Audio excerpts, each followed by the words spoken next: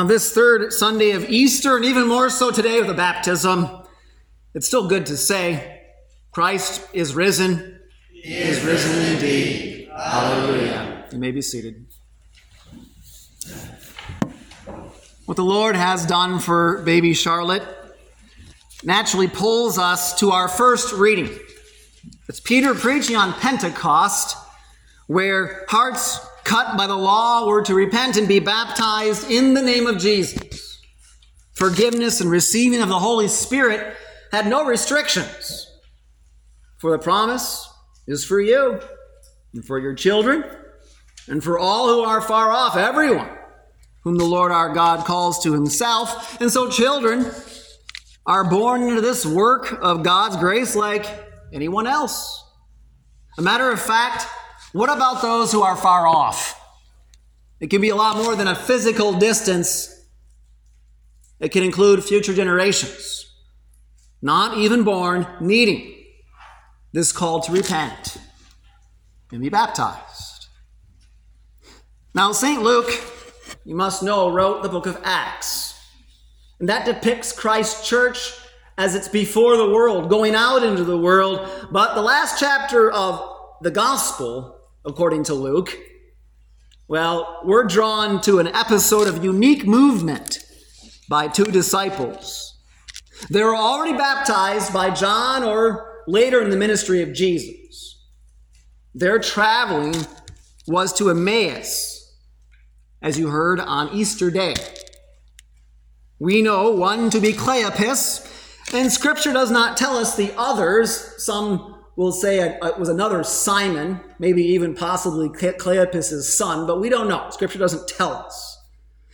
But most likely we do know this, that these Emmaus disciples were part of the 70 or the 72 Jesus had sent out to do his earthly ministry. Remember that? When he sent them out to heal and cast out demons for that little short time?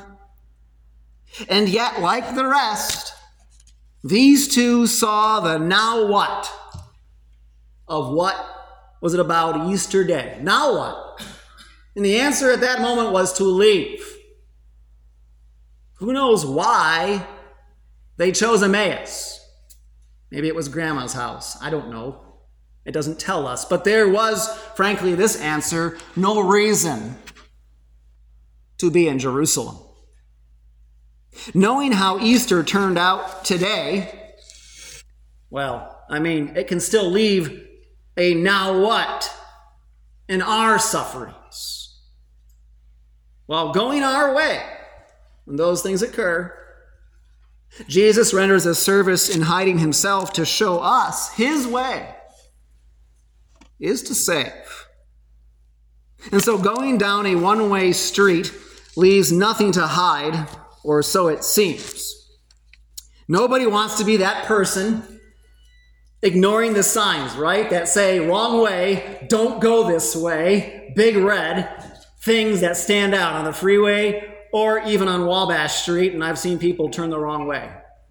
And I'm pointing to them doing this. You don't want to be that person. Well, the Emmaus disciples did not see God's way at work on Easter. So they left Jerusalem because the experience run into by Jesus Christ crucified, it told them wrong way. Don't go that way. At least you could say they're traveling together when they left, but they're still lost to their ways, even if they knew how to get to Emmaus. And so on this one-way street, Jesus appeared, and for the time being, he did not change their course. No, they were kept from seeing him because God's purpose was for the risen Jesus to walk with them. Christ is risen. He is risen indeed. Hallelujah. What we say by those words does not always align at times to where we see things going. When gloom of life takes hold, this one-way street does not see God's way, only sin, death, and the devil. You know that because baby didn't come home for about a month, and you felt that tension, that stress. I could have come and said Christ is risen, and we said risen indeed, but it didn't seem like it. A world trapped in darkness, too, is attuned to causing every kind of fear about life.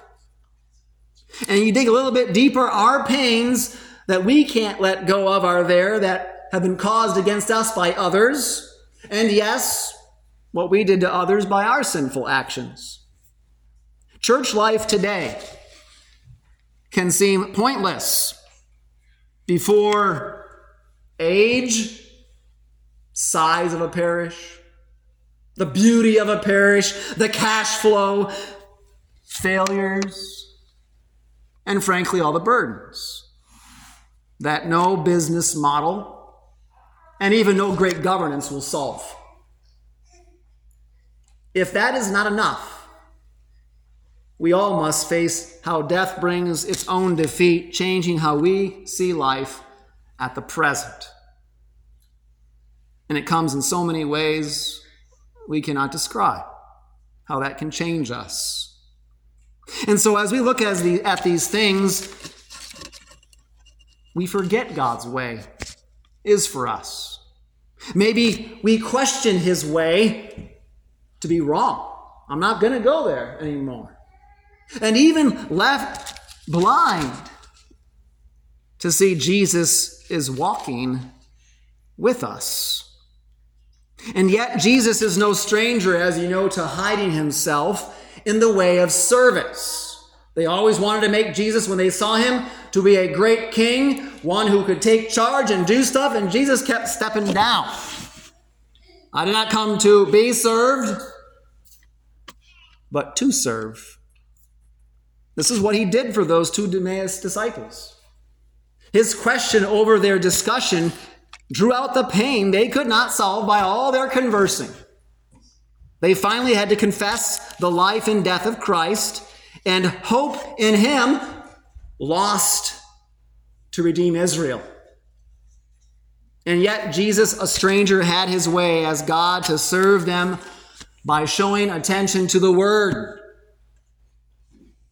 Moses and the prophets proclaimed hope that tied everything to Jesus as the Christ to suffer these things on the cross and finally to enter into his glory. We're not sure what scripture text they covered. It says they covered all the scriptures. That's a lot to do in a 7-mile journey. But it's kind of funny reading a sermon by Luther. He gives a lot of attention that Jesus showed them the clarity of what came about in the Garden of Eden and that first promise. You remember, right? Knowing how the one to come would crush Satan's head. Jesus, that reality of him being Savior in such a capacity against the darkness, knowing that right in Genesis would trickle out to the rest of the Old Testament scriptures of what God gave of the sacrifice of his Son. Whatever and how much they learned, forgiveness and eternal life was in Jesus' sacrifice, God's salvation for a sinful world. And when they finally sat down to eat, it showed not a stranger or a guest, but to see the host serving was Jesus. And so certainly you feel a need for the Lord's Supper, but it's a Matin Sunday, so we're not going to do it. But the reality is he vanished. He vanished. Right when they saw him, he was gone. It's like God didn't want them to hold too tightly on what they saw, but what they heard. The Emmaus disciples saw Christ held up by the word, and that would endure more than just seeing Jesus.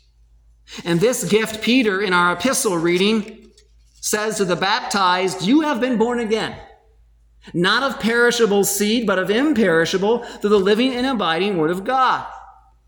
And so from the death of Christ has come the greatest hope over sin, death, and the devil. We're going to assess life. This is what human beings do. My dogs don't do this. Plants don't do this, but we assess life constantly. But speculations by our reason and our emotions, will fail to see God's way and frankly replace it with an idol. Everyone wants the right experience, don't we? We all just want to go through and enjoy something in the right way, an experience of having a baby, just bringing them home. Didn't happen. Or even to go after and have that redo, have another kid. We'll do it, have it right this time and not have to go through that again, maybe. But this is not how Jesus called you into his gospel. As with Charlotte, a baby, so you died with Christ and rose alive in him, all by grace from the power of God's word. Whether we see it or not, God is before our ways, ready to show you his way. That is victory for you, given by that gospel. And part of that victory, and Charlotte's going to find it out from mom and dad and from her life, but yes, God calling us to repentance, to return in his way, to hear good news of sins forgiven.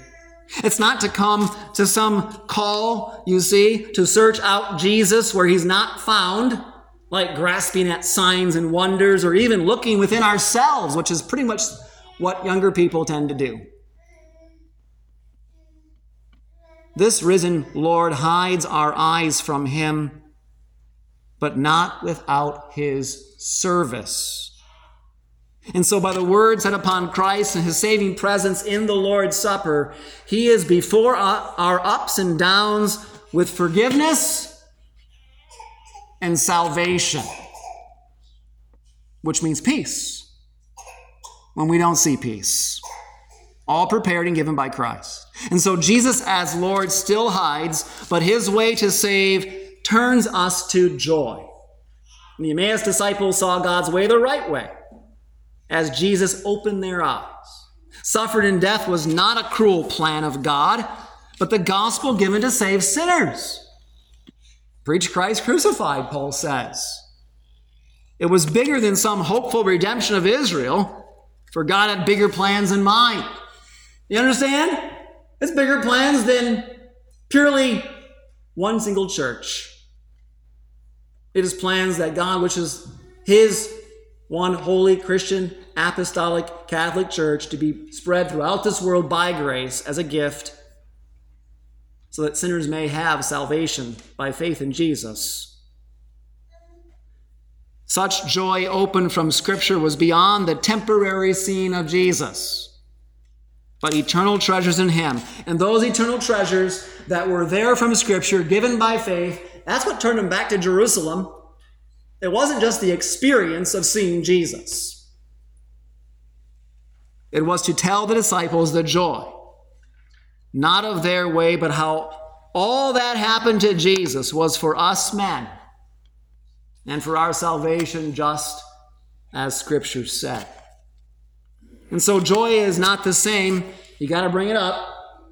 It is not the same as what makes us feel happy versus sad, as we often face today. The marketing world makes us wants to give us pleasures. You're all part of the marketing world. Sorry. And it's all designed to try to make you happy in the ways it gives you stuff. But Jesus remains hidden. You understand that, right?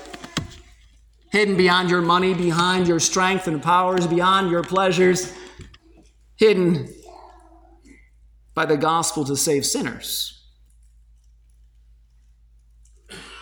Every eye will at last see Jesus, but this is a time of grace, we call it, with joy to tell others Jesus lives. To share that Old Testament is full of suffering. It's full of death, full of unfaithful Israel, full of much law by God's judgment, but it also points to God's deliverance at last that it's come in Christ. It's to confess today before wickedness and heartaches and hell itself, joy unique even to this, to a Christian funeral. And that's why I didn't want to have you miss the opening hymn. I know that my Redeemer lives. Christian funerals matter.